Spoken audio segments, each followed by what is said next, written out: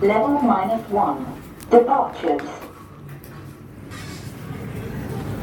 So just sitting in departures with a nice latte,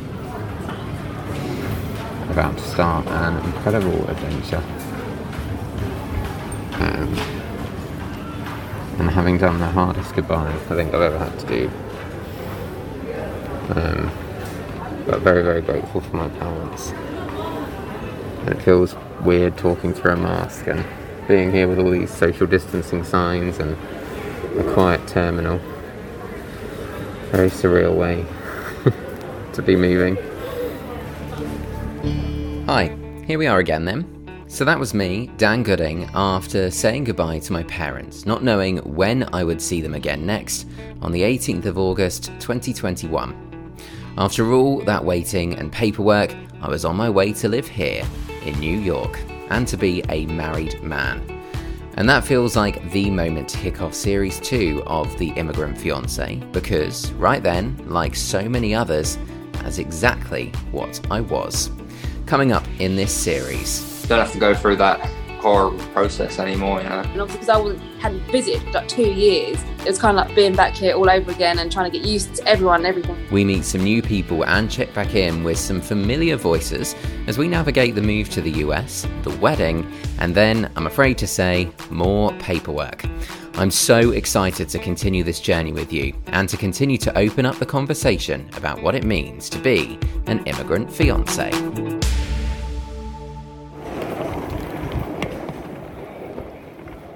Rolling the cases in to check in at Heathrow, I really can't explain how I felt on that day last summer.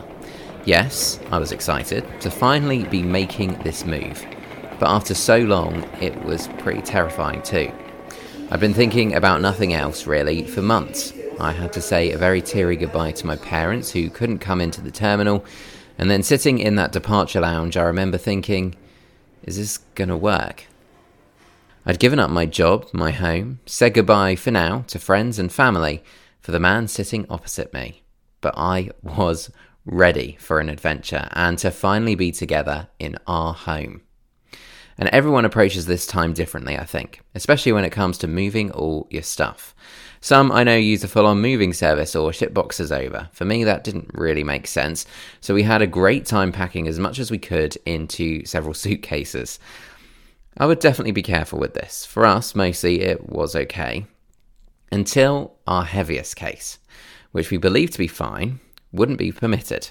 We had no other luggage to use, so had to spend £75 on the world's tiniest suitcase, put some of my treasured possessions in that out on Heathrow's forecourt, try and check that and another case in, and then, after all that stress, say goodbye to my parents. So that was fun. Maybe if you can, pay for shipping. Now, meet someone new. So my name is Charlie Moss and I'm based in Richmond, Kentucky.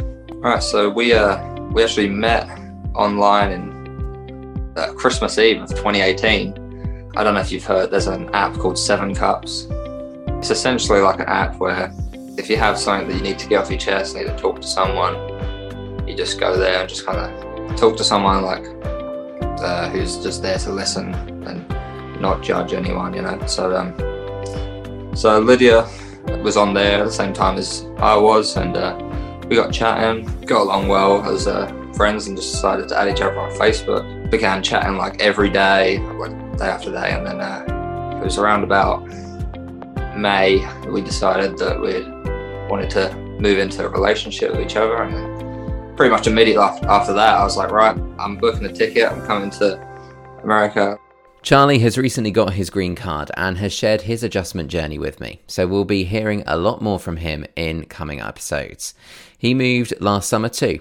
How was that? It was obviously sad leaving all my family. Like, my family, they're all pretty much in Essex, and my grandma was like 5 minutes away, like down the road, and we had family pets, you know, and like got a few siblings, so it was sad leaving them. But I know that when Lydia came, like, she didn't really like the lifestyle here, and I loved it when I came to America, so it seemed like a pretty simple decision. but a sad one at the same time, you know. When you do arrive, immigration will take that giant visa pack we talked about at the end of Series 1 off you, and then that 90-day countdown to get married begins. Someone else who we met in Series 1 made the move last summer. Kirsty didn't have the easiest of journeys. It didn't feel real. When I had my interview, I just didn't believe how quick it went. So obviously everything was packed more or less. I had to just finish sorting out a few things and, closing off all like your utilities. And I stayed with my mum for a few days, and I was in a hotel for a few days and still living out of cases and boxes. But nothing really changed. And then I think I got up 5 a.m. for the flight, I think, because I stayed right next to the London airport. I had my COVID test, obviously, the day before. Obviously, that stressed me out because I didn't want that to come back because no, my luck, that happened to me. But it didn't. And obviously, because I was travelling with my two daughters, my twin daughters, obviously I had 3 people to focus on and make sure everyone had their passports and the visa packets. And it was just a nightmare. But we made it all, and we got on 3 planes, and my total travel time, it was 24 hours. So we were up for a very long time on 3 planes, got stuck in New York for like 7 hours. No one was there. So it was pretty boring and dull. But it was just so nice to get off the final plane that we nearly missed. But we got here at like 10 in the evening. It was so nice just to smell the country. Do you know what I mean? There's different smells. It was just nice to see everyone. And like his whole family met us at the airport with like banners and things. It was really nice, but I was so tired. And it wasn't just Kirsty making this move. Her twin daughters were with her too. It was very hard because they knew what was going on, but like when I'm trying to do all the paperwork and they want to know what this is, they're like, what's this, what's that? And I had their passports and everything, and they only told their passports, and I was like, no, I'm gonna look after everything. But I couldn't ask them to be better. To travel all that time, they were perfect. They fell asleep for quite a lot of it. And as soon as they got here, they've settled in quicker than me, so I can't really complain too much about that. And that is the next hurdle, settling in. For those of us who hadn't been able to get to the US during COVID especially, it had been a long time since we'd been here, and so it was quite a big deal getting used to life in a different country. I'm sure for everyone it will be different, with different things to adjust to. Here's Charlie again.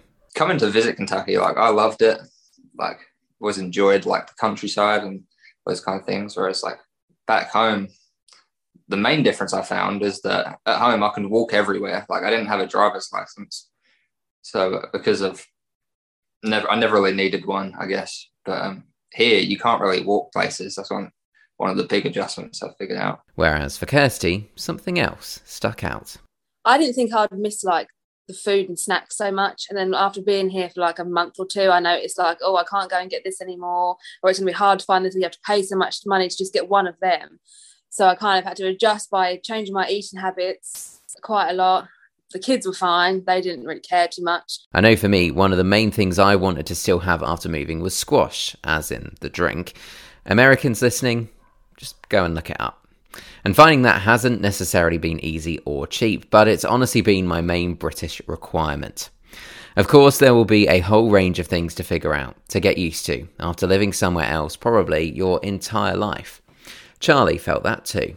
I noticed that the people here are very like welcoming, whereas like back home, I know that like people kind of like keep themselves to themselves where I was from, and like don't really talk to each other like to strangers in public. And like when I first came here, like all these random people were just like, oh hey, like how you doing? And, like, and I was like, oh, I didn't know what to do initially. I was like, well, our British mentality is like, why are you speaking to me? Yeah, just assume there's some kind of weirdo, I think. And my main message to you is to be patient with yourself. For those coming from the UK, yes, Americans speak the same language, but there will be little cultural differences, like Charlie just mentioned, that will throw you. Remember that you've just moved thousands of miles and had to figure out getting married first. There's a lot to process. So any home comforts that you can figure out or bring with you, they are absolutely worth it. So, like I said, that 90-day countdown's now ticking. You need to figure out getting married. In upcoming episodes, I'm going to talk you through that, as well as the next lovely lot of paperwork, and getting through the adjustment of status process overall. We'll hear from people like Kirsty, who had to get used to life here alongside her girls. Because I come in the summer, obviously the kids weren't at school for like a couple of months anyway, so it was kind of just very strange. And it just felt weird, like, what do I do? My routine's kind of gone. And obviously my husband took like a few days off work And then I was kind of just, that was it. So it was like, oh, okay, I know, I have to find things to do and try and figure out where to go. And obviously, because I hadn't visited for like 2 years, it was kind of like being back here all over again and trying to get used to everyone and everything all over again. And we'll be meeting Charles Cook, another immigration lawyer and expert, to get his take on how the USCIS process is right now. If they had put me in charge of immigration, I would have fired every single one of those managers. Say, all you line officers, get your butts back to work now. We got quotas to meet. Oh yeah, he didn't hold back. But for now, let's just enjoy that moment of relief at having finally moved to be together. It still like kind of sometimes doesn't feel real. Like I was just like so happy to like go from one day you're on video calls every night and the next day like you're like waking up together, you know, it's like actually like physically with them and don't have to go through that horrible process anymore, you know. It's just feels like it's actually like finally finished now. So, there's lots to look forward to in this new series. Thanks for carrying on this journey with me. I hope for those of you going through the application process and preparing to make the big move, that this will be a huge help to you. I'd love to hear from you, so please drop me a message on Twitter or Instagram at ImmigrantFiancé. Oh, and subscribe so you can catch the latest episodes as soon as they're released. I'll chat to you soon.